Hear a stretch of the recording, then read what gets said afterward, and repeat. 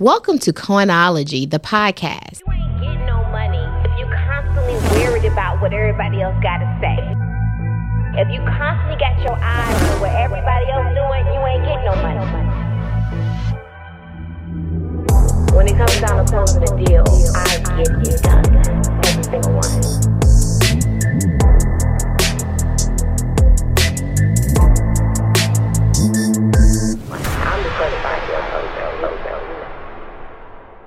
Welcome to Coinology, the podcast. Hey, welcome to a new episode of Coinology. And I'm sitting across from none other than Special K. Give it up for Special K, y'all. All right, y'all. Yeah, Special K.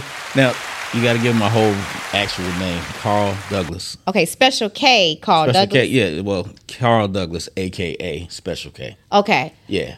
Karl Douglas, a.k.a. Special K. That's a long one to remember. Yeah, because Special K is a character I play on the radio. This character I play as a radio personality, as a comedian, as radio personality on one of the number one syndicated radio person, nationally syndicated radio personality. Okay, on the Ricky Smiley morning show. Ricky Smiley morning show. Okay. Yeah. So, Special K, Karl Douglas, same person, same person, different people. Okay. Different. So what's the difference? It's like Batman and Bruce Wayne. Okay. So who's in front of me right now? Special K is the crime fighter, and Karl Douglas is the father, the husband, the social activist, all that kind of stuff. Okay. So, I'm trying to think of who's here right now. I ain't figured that out yet. You may as we start talking, I'll kind of figure out which one you get. Yeah. All right. I'm really, really, really excited to have you here, Kay. I've been knowing you for about a decade. Right. Long time ago. Yeah. Long time ago. I've seen your career from all elements. And I'm really honored that you're here today, right? Oh, well, thank you. Yeah, you took a little bit of time out. It's rare that people are honored to see I'm honored because you know what? I've actually seen the grind. I've seen the grind. Yeah. I've seen it. And you are now on a national tour. Yeah, I've been on national tour. We started last what's this? Yeah, Royal Comedy Tour. I did that most of 2023. And just did the first date for 2020. Just did the first date to finish out 23 going into 24. Not sure yet whether we're going to do the whole 24 tour. Mm-hmm. That's still kind of in, negotiation. But, yeah, that's with some more. And some more. Yeah, some more. She's the host. Yes, a very good friend of mine. It's my sister. Finally Famous is the name of it? Finally Famous is the name of my comedy special that I'm shooting on October 14th. Okay. Yeah, that's the name of my comedy special. And it's Finally Famous with a question mark because, famous is relative. Mm-hmm. It's a relative term. And it's a term for me that is not as important as it is for a lot of people. Well, I wanted to ask you, how important is being famous? Because I know the conversations that you and I had over a decade ago. How important is it? It was way more important then than it is now because one thing I've done is, when you cross that line of demarcation called turning 50, mm-hmm. You start to view things differently, or at least I do. Mm-hmm. And fame is something I chased probably, I don't know. I probably chased fame for 15, 20 years. Yeah, you were on a high forward ladder. I thought that was what I wanted. But the closer you become to people that actually are there, and I think, again, fame is relative depending on who's describing it, it's not that important anymore. Mm-hmm. You get to a different place in your life. You got family. You got people close to you that are no longer here. You got people around you that you see that have achieved that thing called fame, and you realize that maybe it's not always cracked up to be. So why does it take men damn near to death, before they realize that it's not all... I mean, because in this business, you've been around a lot of people in this business, mm-hmm. and I think that when you're motivated by only... I think chasing fame can be a very dangerous pursuit. Mm-hmm. I found that what I really want is validation and happiness. Mm-hmm. And even happiness is a very difficult to describe term because what is happiness? That's also very relative, mm-hmm. depending on what makes you happy. The older I get, as I watch my kids grow up, I realize that what makes me happy is seeing them happy. Mm-hmm. If my kids are happy, if my kids are content, if my kids are in a good space in their lives, that gives me happiness. Because if I achieve a certain level of financial success, because I used to have these numbers. We all have these numbers that, man, if I can just make this amount, I'm going to be happy. If I can have this kind of car, I'm going to be happy. If I can have this in my savings, I'm going to be happy. If I can rock this necklace and this bracelet. If I can rock this necklace and this bracelet, I'm going to be happy. But what you realize is it's all, can I say words? Yeah, go ahead. What you realize is it's all bullshit if the real, part of your life ain't, like the things that I want to fix in my life have nothing to do with fame, have nothing to do with tours, have nothing to do with money in the bank. The things I want to fix have to do with making my kids whole, because the 5 most important people in the world to me are my kids. Mm-hmm. And they're all adults now. Mm-hmm. My youngest is about to turn 20. I saw you made a post on social media the other day. I think you had your daughter up there and you're looking for a son-in-law, right? Let me ask you this. Would you want your son-in-law to be like you?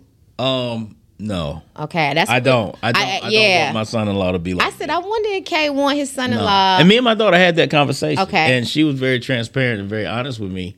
And a couple of things that she said, because, she's 28 now. Mm-hmm. This is my oldest daughter. Mm-hmm. She's 28 now. She's beautiful, by the way. She is absolutely gorgeous, as are all my daughters. Mm-hmm. But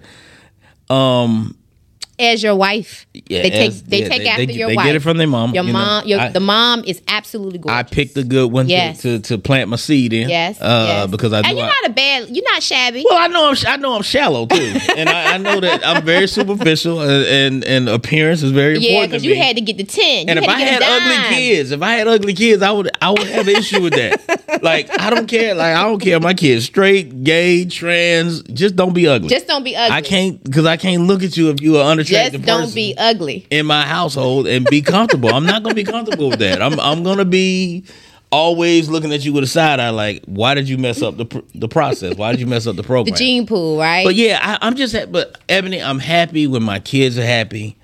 I'm happy, like I said, validation is something that I found myself chasing.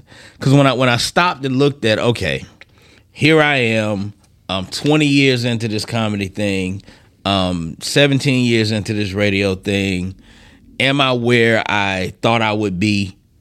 I don't know, because I never planned it out. Mm-hmm. It all just happened. Like everything I did over the last 15, 20 years just kind of happened. Just happened. I didn't have a plan. I didn't have a vision board. I was just like, I'm not gonna lie, 23 years ago, I was in federal prison. Mm-hmm. I was doing my bid, waiting to get out in I think it was June of 2001. But I was waiting to get out. Into that, let's go all the way back. I had no plan. Where are you from, Kay?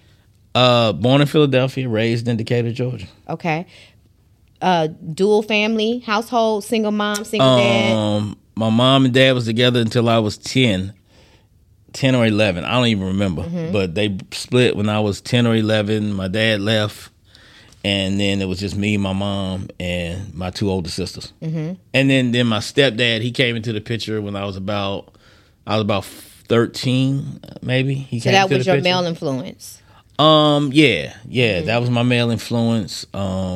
Good relationship. Great relationship. Okay. He looks at me as a son. I look at him as a dad. And he came in, and the first year that him and my mom was dating, he bought me a dirt bike, and that pretty much settled it for me. I'm like, it solidified that I'm like, relationship. Hey, brother, good, Right. And the crazy thing is, all these years later, I realized that, damn, this man was dating my mom. Mm-hmm. She had a 13-year-old son. He bought me a dirt bike, and it made me realize my mama was putting it down.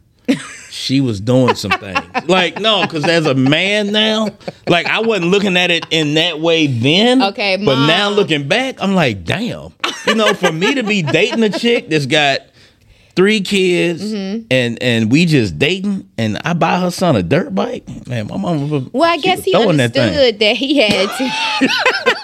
Put that thing. Right. Well, you know what? He had understood that he had to win your heart too, right? And he won my heart, like, because you know what, 13-year-old boy, you buy me a dirt bike, we good. That's it, and you still remember it today. To this day. So, how important was education in your household? Yeah. Not that important. Man, nobody in my family went to college. I don't come from that kind of background. Like my mother, she high school graduate. My dad was a high school graduate. My stepdad, nobody. College was not something that I think I was the first one that they had hopes for to go to college because I was really smart, but I was also really uninterested in school. So I didn't do well in school because I had really no interest. But my mom used to say she always wanted me to be an attorney. She thought I was going to be a lawyer because I was debating and I was argumentative and I always had questions, and she always felt like, okay, this kid going to be a lawyer. And I tell her, be careful what you pray for and pray with precision, because you prayed for me to be in a courtroom. And I ended up in many courtrooms. I was sitting next to lawyers, but I wasn't. So when did you start having your first bout with law enforcement? Oh man, in my 20s. In my 20s. So high school years, you were. High school years, I was not a bad kid. I was a bored kid. Okay. Because I was way more intelligent. Because you got to understand. Back in this is the 80s. So they didn't really do a lot of deep digging into why kids are being the way that they are. You just was labeled, okay, he's rambunctious, he's a problem in class, whatever. But they didn't dig into it. And then it wasn't until my 11th grade year that they did some testing and determined that, okay, this kid isn't the upper whatever percentile of intellect. And the reason he's not going to class and not doing because he's bored. He's not being, but they didn't have, that was the very beginning of gifted classes. You know what I mean? If they had discovered this when I was in 8th grade, this probably would have worked out differently. I probably wouldn't be here because I probably would have been an attorney. But you know what though, Kay, I always talk about comedians are probably some of the most brilliant people out there, right? Because the way that you guys process information is so different than, because really comedians tend to be curious, and you guys end up coming up with sets that make people think differently. Right. We process information. We look at things. We observe things, and I'm saying we in terms of the ones who really put some intellect into the comedy. I'm not talking about the classic clowns. I'm not talking about Chris Rock. I'm talking about the Chris Rocks, the Cat Williams of the world. The Dave Chappelles. The people who really are observational and opinionated and who take serious topics and find a way to make them funny. That takes a degree of intellect. Usually what makes you laugh as a spectator is you're laughing at yourself that I didn't think about it that way. Right? And then that's the part that's funny. You're really laughing at yourself. Right. But okay, so let's go back. High school wasn't that important. Nah. I know that you were probably one of the most, and this is what most people don't know, sought after male review dancers in Atlanta.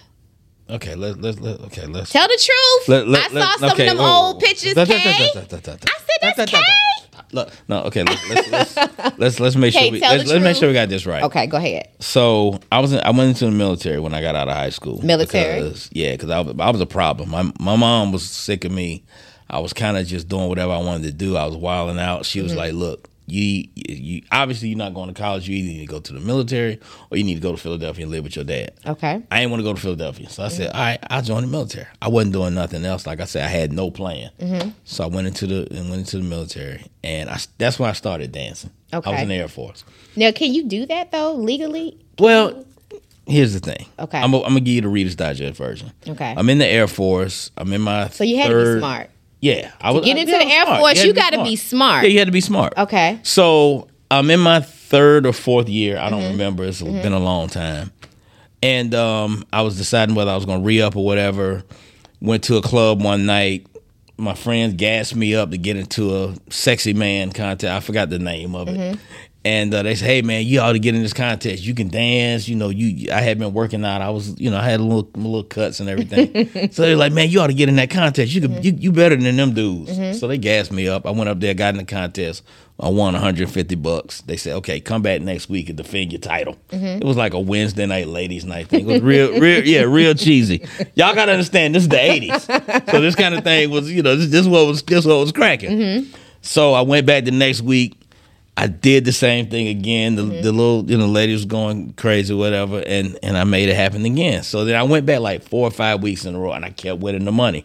So the guys who I was beating, they had like a little dance crew. They was actual strippers. They were like, "Yo, like we don't know where you from, we don't know who you are, but you need to join our group. Like, you can't keep coming out here beating us, taking the money, making us look bad. Just join our group."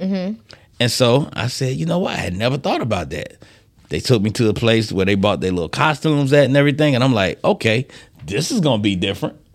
And that's how I became a stripper. I started dancing with Nasty Boys in Miami. The Nasty Boys. So how long were you a Nasty Boy? How long? Yeah. So it was my first time being in a situation where women were just literally like throwing themselves, and it was maybe the greatest feeling I had ever had, because I honestly, in high school, I had kind of like, I didn't have the highest self-esteem. I was a little dark-skinned, relatively skinny little dude, but I was funny. Girls liked me, but I was everybody's little brother. I was everybody's little buddy. But that must have been before dark skin became. Yeah, before dark. It was the 80s. You still had to be light skinned and green eyes. No, you didn't. I wasn't sexy yet. Big Daddy Kane. Big Daddy Kane changed the whole game. But Yeah, you must not have had a flat top. But the situation, I had a little Jerry curl. I had a little curl. So I had a little curl fade. I had a little curl fade. But yeah, that's when I kind of came out of my shell, and I realized that, okay, if I do this, not only can I make money, but women gonna throw the cat at me, and I pretty much can pick and choose who I want and do what I want to do. And I went a little crazy. And my commanding officer at the base found out that I was a dancer. Some of the women from the base had seen me. Word got back to him. He sat me down. He said, look, you're an NCO. Sergeant, non-commissioned officer. He said, this is conduct unbecoming of an NCO. So you're either going to be a dancer or you're going to be an Air Force sergeant. I said, cool. Holla. I said, peace out, United States Air Force. Wow. I'm about to be a dancer. And that's when I started dancing, and that's when I started doing that full time. And when I moved back to Atlanta in like maybe a year after I got out, I had a kid on the way. And I decided to get with a group that was up here that was dancing primetime. I met the founder of that group, and I auditioned for them. I made the cut for that, and I started dancing here. And then that went on. That went on for another 7 or 8 years, probably. So when did the legal problem start? Oh man, I started getting in trouble with the law probably 91, 92. Is this why you were dancing? 93. Yeah, because I started hustling. You know what I mean? I started hustling. I started doing, little stuff, making little affiliations with people who was, in the drug game, whatever. I was never like a drug dealer. I was more or less a kind of person that was around it. So I would do little stuff, but nothing like major. I was like no major player. But because it was never really in me to be that dude, because I wasn't down with shooting people and getting shot at and all that. But I did like money. So I did just enough that I could say that I was kind of in the game. You know what I mean? So what happened when they sent you away? What was the final straw? I caught a case. I caught a case before I caught the case that I did time for. Caught a drug case, but because of my affiliations of who I was dealing with, I was able to get out of that.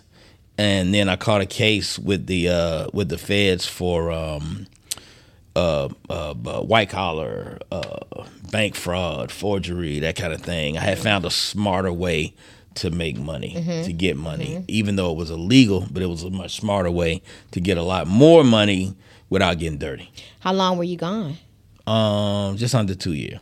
So when you heard the judge say 18 months in prison, What went through your mind? I mean, it was as this it was a lot. pretty boy headed to prison. But I was also an established comedian at that point. I had started doing my comedy thing. I had just won the Def Comedy Jam Southeastern Comedy Competition. So I was kind of on my way. So you know how it feels when these rappers finally get that big break and then I definitely had a break. Bob Sumner, who's the founder, creative director behind, producer behind Def Comedy Jam, he was gonna manage me, and he didn't know that I had this case pending, and I didn't tell him about it until like I was about to go away because he was ready to take me to New York and do some things with me, and it was like, yo, and it really pissed him off when he found out that I was in trouble. Yeah, he probably said all this money I'm putting into you. He had discovered Jamie Foxx, Chris Tucker, and so it was just a blow. It was like, damn, I had an opportunity and I blew it. And so I said, I got to go away do this time. I had a 10-year-old son at the time, a 5-year-old daughter, and a 9-month-old daughter. How did you explain to them that? That was tough. I mean, letting them know that, hey, Dad's gonna be gone for a while. It was tough. My son, like I said, my daughter probably took it the hardest. She's 28 now. She was 5 at the time, and she took it. It was tough on her. My baby girl, she was a baby, so she didn't really understand what was going on. But my daughter, it was tough for her. So your wife held it down for you. She held it down. Wow. Yeah, she held it down with them 2 kids, and Did you allow the kids to come visit you? Yeah, they came to see me because they let me stay in Atlanta. So I was in Atlanta, so they would come maybe once or a couple times a month. They would come over and do the whole visitation thing, and it was what it was. So when you were released, you said never again. No, I ain't say never again. You ain't say never again, right? No, I got in trouble after. That. So because I didn't get no more time, but I got into a little situation after that. But when you hustling, man, like people who hustle, it's hard to get that hustle out of you, especially if you hustling on that kind of level. It's hard to get that hustle out of you because it's quick money. Yeah, it's quick money. It's kind of easy money. The risk reward factor is, the reward kind of outweighs the risk in a sense if you can justify it in your mind. And so it's hard to not go back to that. But because I had a talent, because I was able to tell jokes, because I was able to be funny, I had that to kind of fall back on. And so then the radio thing happened. But to say, how did you end up on the Ricky Smiley, though? How did that happen? That happened because my manager at the time was also working with Ricky. He had been my friend and manager from the stripping days, but he had left the group behind and started managing different people. Okay. So he was working with Ricky at the time, and he was like, yo, you need to come do some dates. So me and Ricky had already met before. And he was like, yo, I got some dates with Ricky. You need to come out on the road with us and let's try to, strengthen y'all relationship or whatever. And at the time, Ricky, it was 2006 or something, he had just started his radio show. Steve Harvey had turned his radio show in Dallas over to Ricky. And so Ricky had been on for maybe a year, and he said, hey, we were on the road. He said, hey, why don't you come to Dallas and just hang out for like a week and help me come up with some ideas, because I got this radio show and I just want to be different. I want to be, just really do some wild, funny stuff. Just come down and hang out for like a week and let's see what we can come up with. So I went down to Dallas for a week, and that week turned into 2 weeks, turned into a month, and just kept coming up with ideas, Bernice Jenkins church announcements, this just in, top 5, just all kind of little crazy stuff that I had always thought about would be funny. I did some prank calls. Like, we just did whatever. We was trying. So you were one of the pioneers, the beginning. Yeah. You came up with a lot of the structure. Yeah. So as the show began to grow and began to pick up steam, then the show actually was... We got syndicated a year after. Syndicated, and you stayed. Yeah, we got a syndication deal. But then Dish Nation picked up the show, right? Yeah, Dish Nation. Dish Nation picked up the show, but you weren't a part of Dish Nation, right? Okay. So how did that feel? You want to hit the sore spots. But how did that feel, though? Because you were part of the creation. I mean, I ain't gonna lie. It was that was a situation that came about, I think, in large part. He had changed management during the course of all of this. So when the Dish Nation thing came along, the person who was managing his situation at the time didn't feel like it was necessary. And this is coming from this person to me. Didn't feel like it was necessary to have two people doing. Didn't feel like it was necessary to have two comedians in that space. But they took everybody else from the show. He was the comedian. Then you had Crack, you had Ebony, you had Rock, you had Gary. So everybody was doing something else, but they weren't stand-ups. And so her thing was, I don't need you doing what he does. We already have a comedian. He's the star. He's a comedian. We don't need you to be a part of this. But how did you feel? I was pissed. Part of the creation of this. I was very upset. So tell me this. How did you keep your head up and you still went in every morning and did the radio show, and then your co-workers then go over and shine on Dish Nation, and it was tough. You were I'm not gonna lie. I was very bent out of shape. Did you become bitter? Bent out of shape. Did you become bitter? I did. I was very Do you think that bitterness impacted your relationship with Ricky at all? We had a couple of conversations about it. He explained to me what his position was on it, that, where he was with Fox and what his, power was and was not. I had my own feelings about it. We talked about it. We had some exchanges. I would say that was a little elevated. And, and I had a decision to make. I said, okay, I can either stay with this situation and just swallow this pill and deal with it and hope that maybe, year 2, year 3, somebody will say, hey, you know what? Maybe we can find a way to make this happen, make this work. And it just never did. And yeah, I felt some kind of way about it, because it's like being a part of a football team and they go to the playoffs and to the Super Bowl and you don't get the ring. You don't get the ring. You know what I mean? Yeah. It was not a good time. So how did you not sabotage this situation? Because a lot of people would not have been able to process that, and they would have sabotaged their situation on the radio.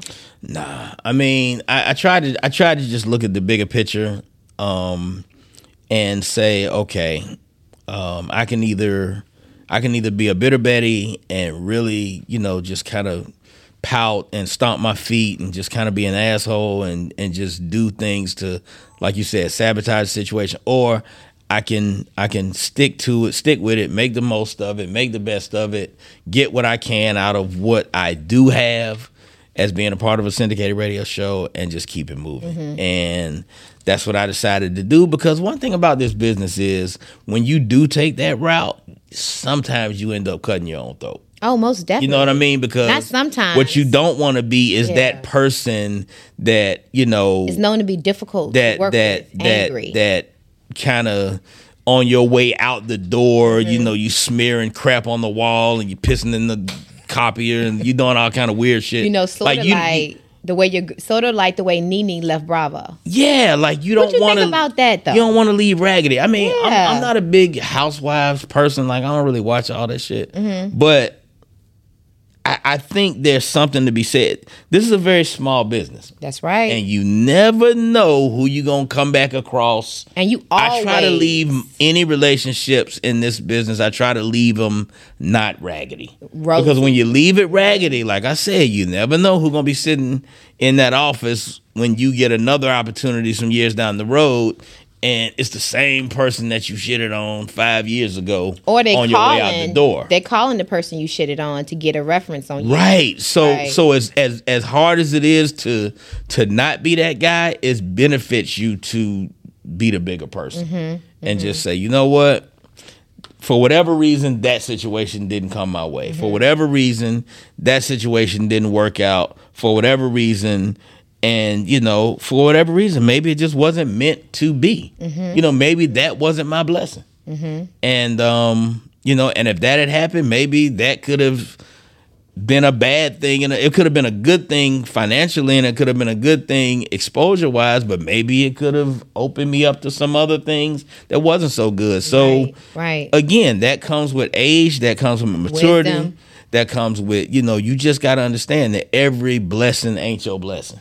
So let's talk a little bit about being almost famous, a black man in Hollywood. And I ain't in Hollywood. Well, let's say Atlanta Wood, Yeah, right? I'm in Atlanta Wood. I ain't in And family, wife, Yeah. but the women want to keep coming at Special K, right? Yeah. How hard is it? Is it a realistic expectation for women today to marry a man that is considered semi-celebrity, or celebrity, and think that it's just going to be them two forever? Is that realistic? I mean, I think that's on each individual couple, and that's on. No, let's be real. Do you think it's realistic for people? Like, for instance, people give Diddy a hard time because he never married any of his children's mothers. Right. But I think if you know that you can't be 100, then you should not get married, right? Right. So what's wrong with that? I think for a man to figure that out early on and not to go that route, like Jamie Foxx, same thing. That's another thing. Jamie, from his mouth to my ears, I'll never get married because I know I can't. I don't want to give away half of my stuff, and I know I'm gonna end up giving away half my stuff because I know that I ain't gonna be able to let go of this horse I'm riding. He said I ain't gonna be able to let this go, and so why even fool myself and try to fool some woman into believing I can do it? Marriage and fidelity is a very difficult horse to ride. And you ride, and you put celebrity in that too. Oh, you throw that in there? I mean, come on, man. Men, look, I'm not one to believe that monogamy is a natural state for most men. Okay, so you think... And so you take a man who has options and opportunity and freedom of movement, financial leverage. And don't matter how they look, right? I mean, it do matter how you look. Nah, not what it do. It do matter how you look. You think so? I think because if you take a guy, if Denzel Washington was a bus driver, Denzel Washington would still have a lot of chicks throwing tail at him because he's still a good looking. If Idris Elba worked if Idris Elba worked for Amtrak, he would be a dude that worked for Amtrak that got a lot of hoes because he still be, he a sexy dude. Right. So, but you add celebrity on top of and that, a coin. Shit. It's a wrap. Yeah, it's going to be very difficult. So you're saying that women should just go into it knowing that this is part of it. Don't come in here with the expectation. I think you should go into it knowing that, okay, this is something I might potentially deal with. This is something I'm probably going to potentially deal with. I'm probably going to deal with a situation where my guy avails himself of some of these options. And if that's something that is an absolute deal breaker for me, if that's something that I absolutely cannot stomach, that I absolutely cannot forgive, then maybe I don't need to go down this road. So they need to be ready to be a Vanessa Bryant sitting right next to Kobe? I mean, or you just kind of like my daughter. My daughter is the one that's really right now of marrying age. Beautiful girl. Absolutely beautiful. And I'm not biased on that. She's objectively. She is. She's gorgeous. Gorgeous. Okay. And I talk to her and I tell her, look, if you marry a guy that's a top 5%er, God forbid a top 1%er, but a top 5 or a top 10% guy in a city like Atlanta, understand. And if he's good looking, because you like good looking dude, understand that this is the risk you run, that he's going to be targeted because every woman pretty much wants that type of dude. So you sound a lot like Kevin Samuels, the late Kevin. Yeah. Yeah. He told no lies. He told no lies, huh? He told some. Okay. Some things he said was.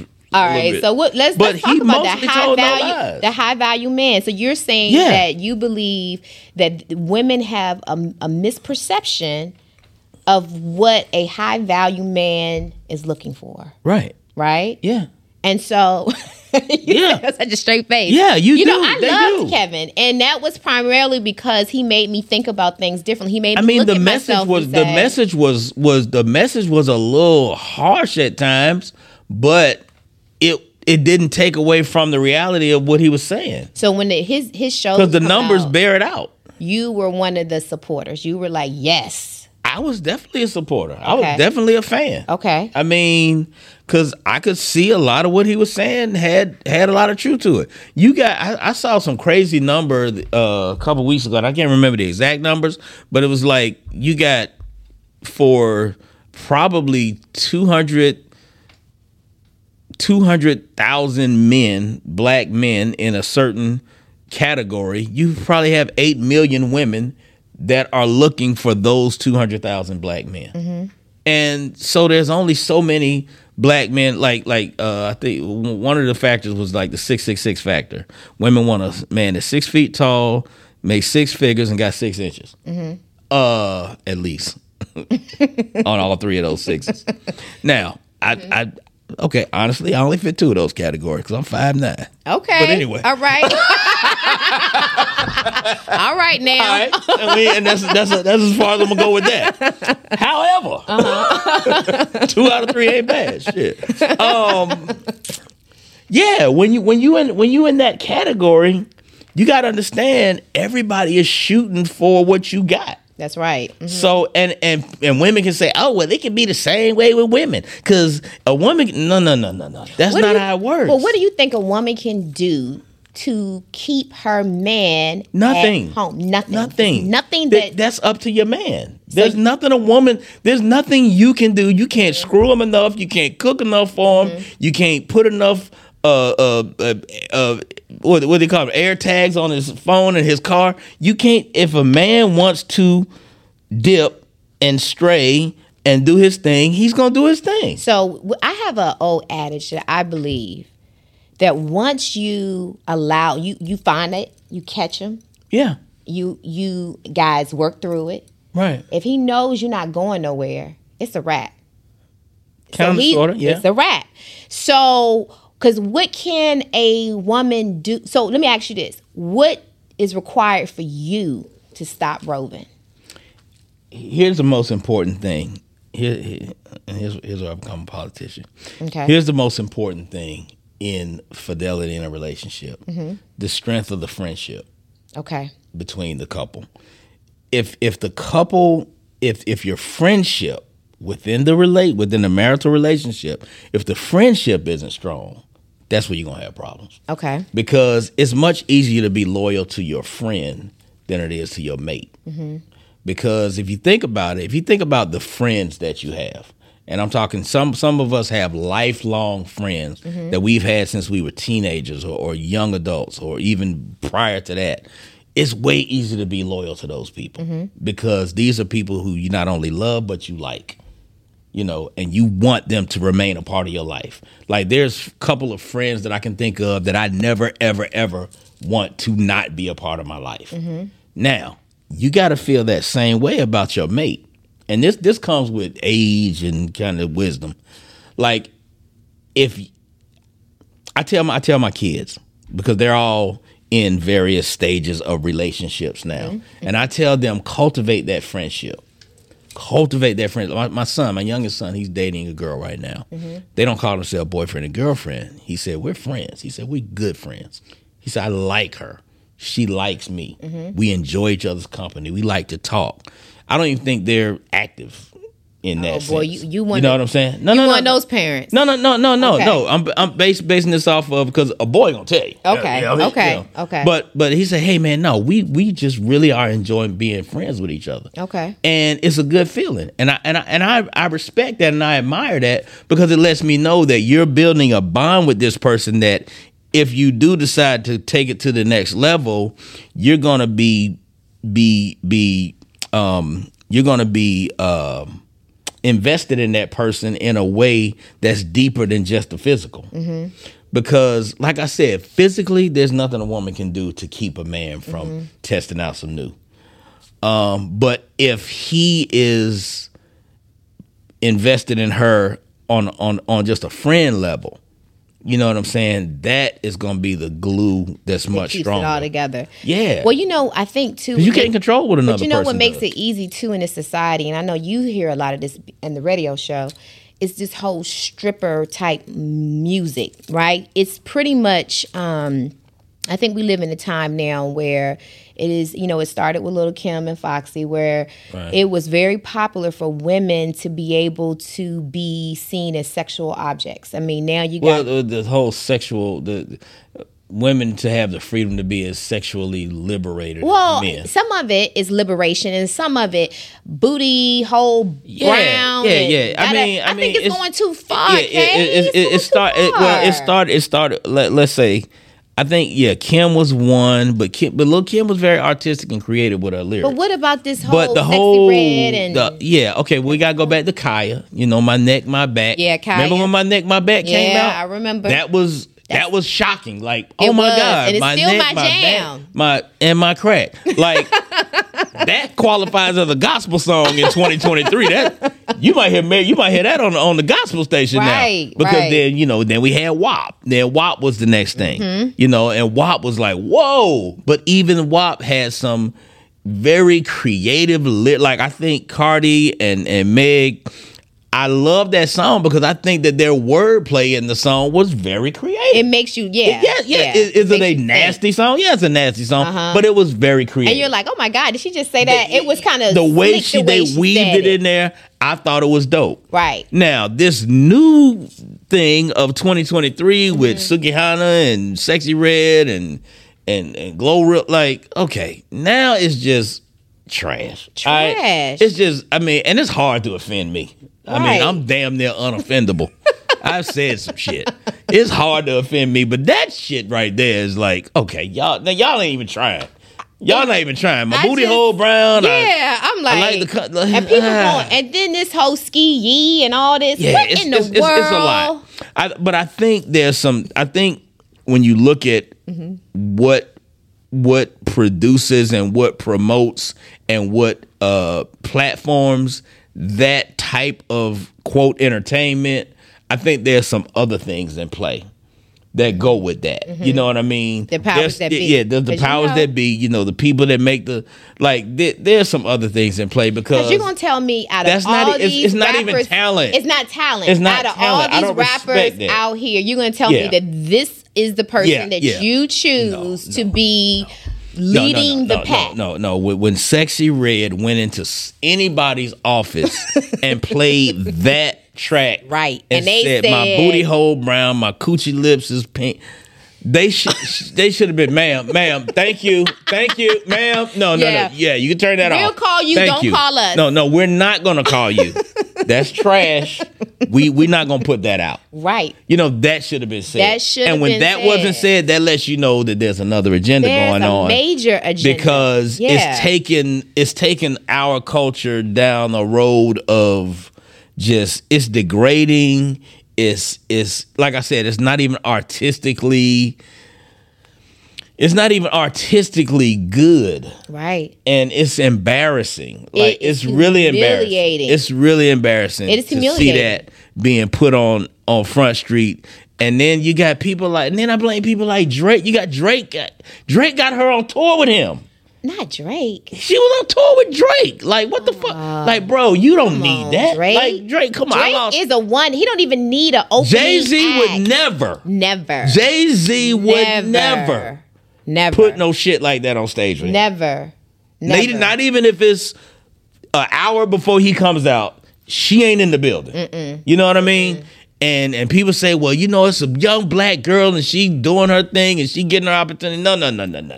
Because what's next? It's like how low can we go? Like, what's next? Somebody gonna come out on stage and just take a crap and throw it at the audience? Like, what is the next level of disgusting thing that we're gonna call entertainment? I mean, somebody gonna come out and she gonna play with herself on stage. Like, what are we doing? It's definitely. What are we doing? This ain't music no more. This is bullshit. Well, let's talk about that as far as music, because I'm a hip hop head. Right. And I love hip hop. And I'm so excited. I think you and I were just talking before we started filming that I just came back from seeing the Book of Hove, the actual display in Brooklyn, and how impressive I was. how impressed I was and how impressive the venue was, because when you walk up, his lyrics, Jay-Z's lyrics, are etched on the front of the building, etc. It's a big-ass building. Oh, it is huge. It's a big building. That's a lot of lyrics. A black man, see hip-hop, he actually survived, because most don't make it. Yeah, I would have to say Jay-Z is probably my favorite. I would say he's my number one. So in your eyes, he is Hove. Yeah, he is that. Yeah, Jay-Z, I'm not gonna lie. It takes. I've met a lot of famous people. I met a lot of celebrities over the years, and I've seen. Like, I'm not gonna lie, I would definitely be starstruck. I've never met If Jay-Z. Jay walked in this room, I think I'll pass out. Yeah, I don't know if I'm pass out. I would. Y'all have to wake me up. I don't know if I'm pass out, but I would definitely I would be impressed to be in the presence of and I know he put his pants on just like I do. I would be short of words. And I have so much respect for him as an artist, as the way he's built his whole thing. Like, I would love to, spend a weekend with him. So, when that thing was going around on social media and they said $250,000 or dinner with Jay-Z, what was your answer? Okay, now let's clarify. 250 racks. I got to think about my current financial situation right now. I'm gonna take that 250. I'm gonna take that. Now I'll listen to some Jay-Z audio books, but I'm taking them 250 racks. So you gonna take that? I ain't gonna lie. I'm gonna take that 250. Okay, you gonna take. Let me ask you another question that I think I saw a post. We came out of this Montgomery brawl about 3-4 weeks ago. Yeah. And there was a lot of discussion out there about, we're not our ancestors. I hate that phrase. I really think people, and I don't think people say it with malicious intent, but I think when black people, when we say that, we really are being disrespectful of what our ancestors faced and what they, because that goes along the lines of the whole Kanye slavery was a choice thing. What were your thoughts on that? Slavery was not a choice. I actually went on CNN and talked about that. They had me talk about the whole slavery was a choice thing. And I felt like that was disrespectful too, because it's real easy to sit where we sit now in 2023. You get no money if you're constantly worried about what everybody else got to say. If you constantly got your eyes on what everybody else doing, you ain't getting no money. When it comes down to closing the deal, I get it done. Every single one.